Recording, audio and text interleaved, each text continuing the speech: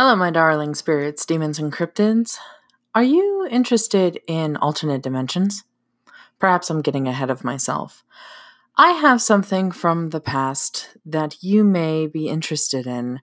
Something from a different time, a different person, a different reality. Hopefully, you will enjoy the story as much as I do. Before we begin our tale, allow me a moment to tell you how you can cheat the game of time and experience each story a week in advance, as well as other expected stories that will be sent through the ether for as little as $1 a month on Patreon. You will also be supporting future projects, such as a YouTube channel in which you may prod at my innermost thoughts and decipher how the machinations of a mad person sees the world and the media we consume, as well as things a little more lighthearted. There will also be another podcast in the future, a sort of love letter to old radio tales in the form of a murder mystery called The Tarot Killer. This project will be a long while yet, but will arrive sooner the more people that support Patreon. Higher tiers also give bonuses to this pending podcast, such as characters named by you, and even possibly a cameo, as well as free merchandise, as well as it's made, and free art drawn by yours truly. If monthly subscriptions aren't your cup of tea, but you still wish to support these tales, continue to listen, share with other beings that surround you, and consider buying the books in which these tales have found their home. All these are in the description here and with each episode.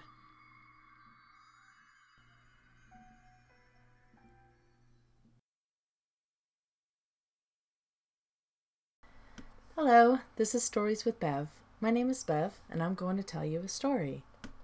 So in this third episode, I'm going to continue reading stories from the book that I wrote called They Watch and Other Stories. This third story is actually the one that the book is titled after. The story is called They Watch. You will be lucky if you never see them. You walk in your room, shower, drive your car to wherever you need to be, and all the while you are never alone. This may be comforting for some, and I had once read that they are meant to be your eyes when you cannot see. They are creatures that look when you have no ability to look. They lurk and they watch. You are never alone. In the beginning, I was certain that I was just acting crazy. I suddenly became obsessed with what my brother called the eyes of the shadow. It may have something to do with his death afterward. It happened so bizarrely that I couldn't imagine it being coincidence. My brother was driving to work when a semi swerved into him and forced him off the road, his car ramming into a pole and instantly killing him. The semi-driver mentioned having seen, for a split second, eyes staring at him from his passenger seat. He later admitted it was his shadow that spooked him. I started looking onto other incidents like these. It was hard at first to find, but after a time, the similar occurrences would almost jump out at me. There were many people who were tragically killed due to being spooked by their shadow, and each one mentioned having sworn eyes were staring at them, but there were never any eyes when they turned around. Sometimes I feel the eyes staring at me as well, but I dare not turn to look. I know too well what happens after I have seen them. I will end up like my brother. With the recollection of my brother, and the secluded tales I have researched, as well as my own theories, I will try to explain these eyes that reside in shadows as best as I can. They have been there the entire time, in moments when a person is alone. They are careful to not be seen, and they only open their eyes when no one is looking. They always stare at you. Their eyes never leave your person, constantly staring and unblinking. My brother, when he had seen them, mentioned that the eyes he saw seemed crudely drawn and moved like an uneven pencil animation. The eyes had no color or expression, just wide-eyed, staring. The eyes were disproportioned, with cartoonish lashes. The irises had no color, just white, but the whites were much more real than the drawn outline. He saw them only briefly, but they made eye contact. They blackened and closed without a sound. He was in the shower when he saw them. It may have been lack of oxygen, since my brother loves taking long, hot showers. He called me shortly after and told me he felt scared for his life. He kept staring at his shadow, but the eyes never returned. I told him not to worry.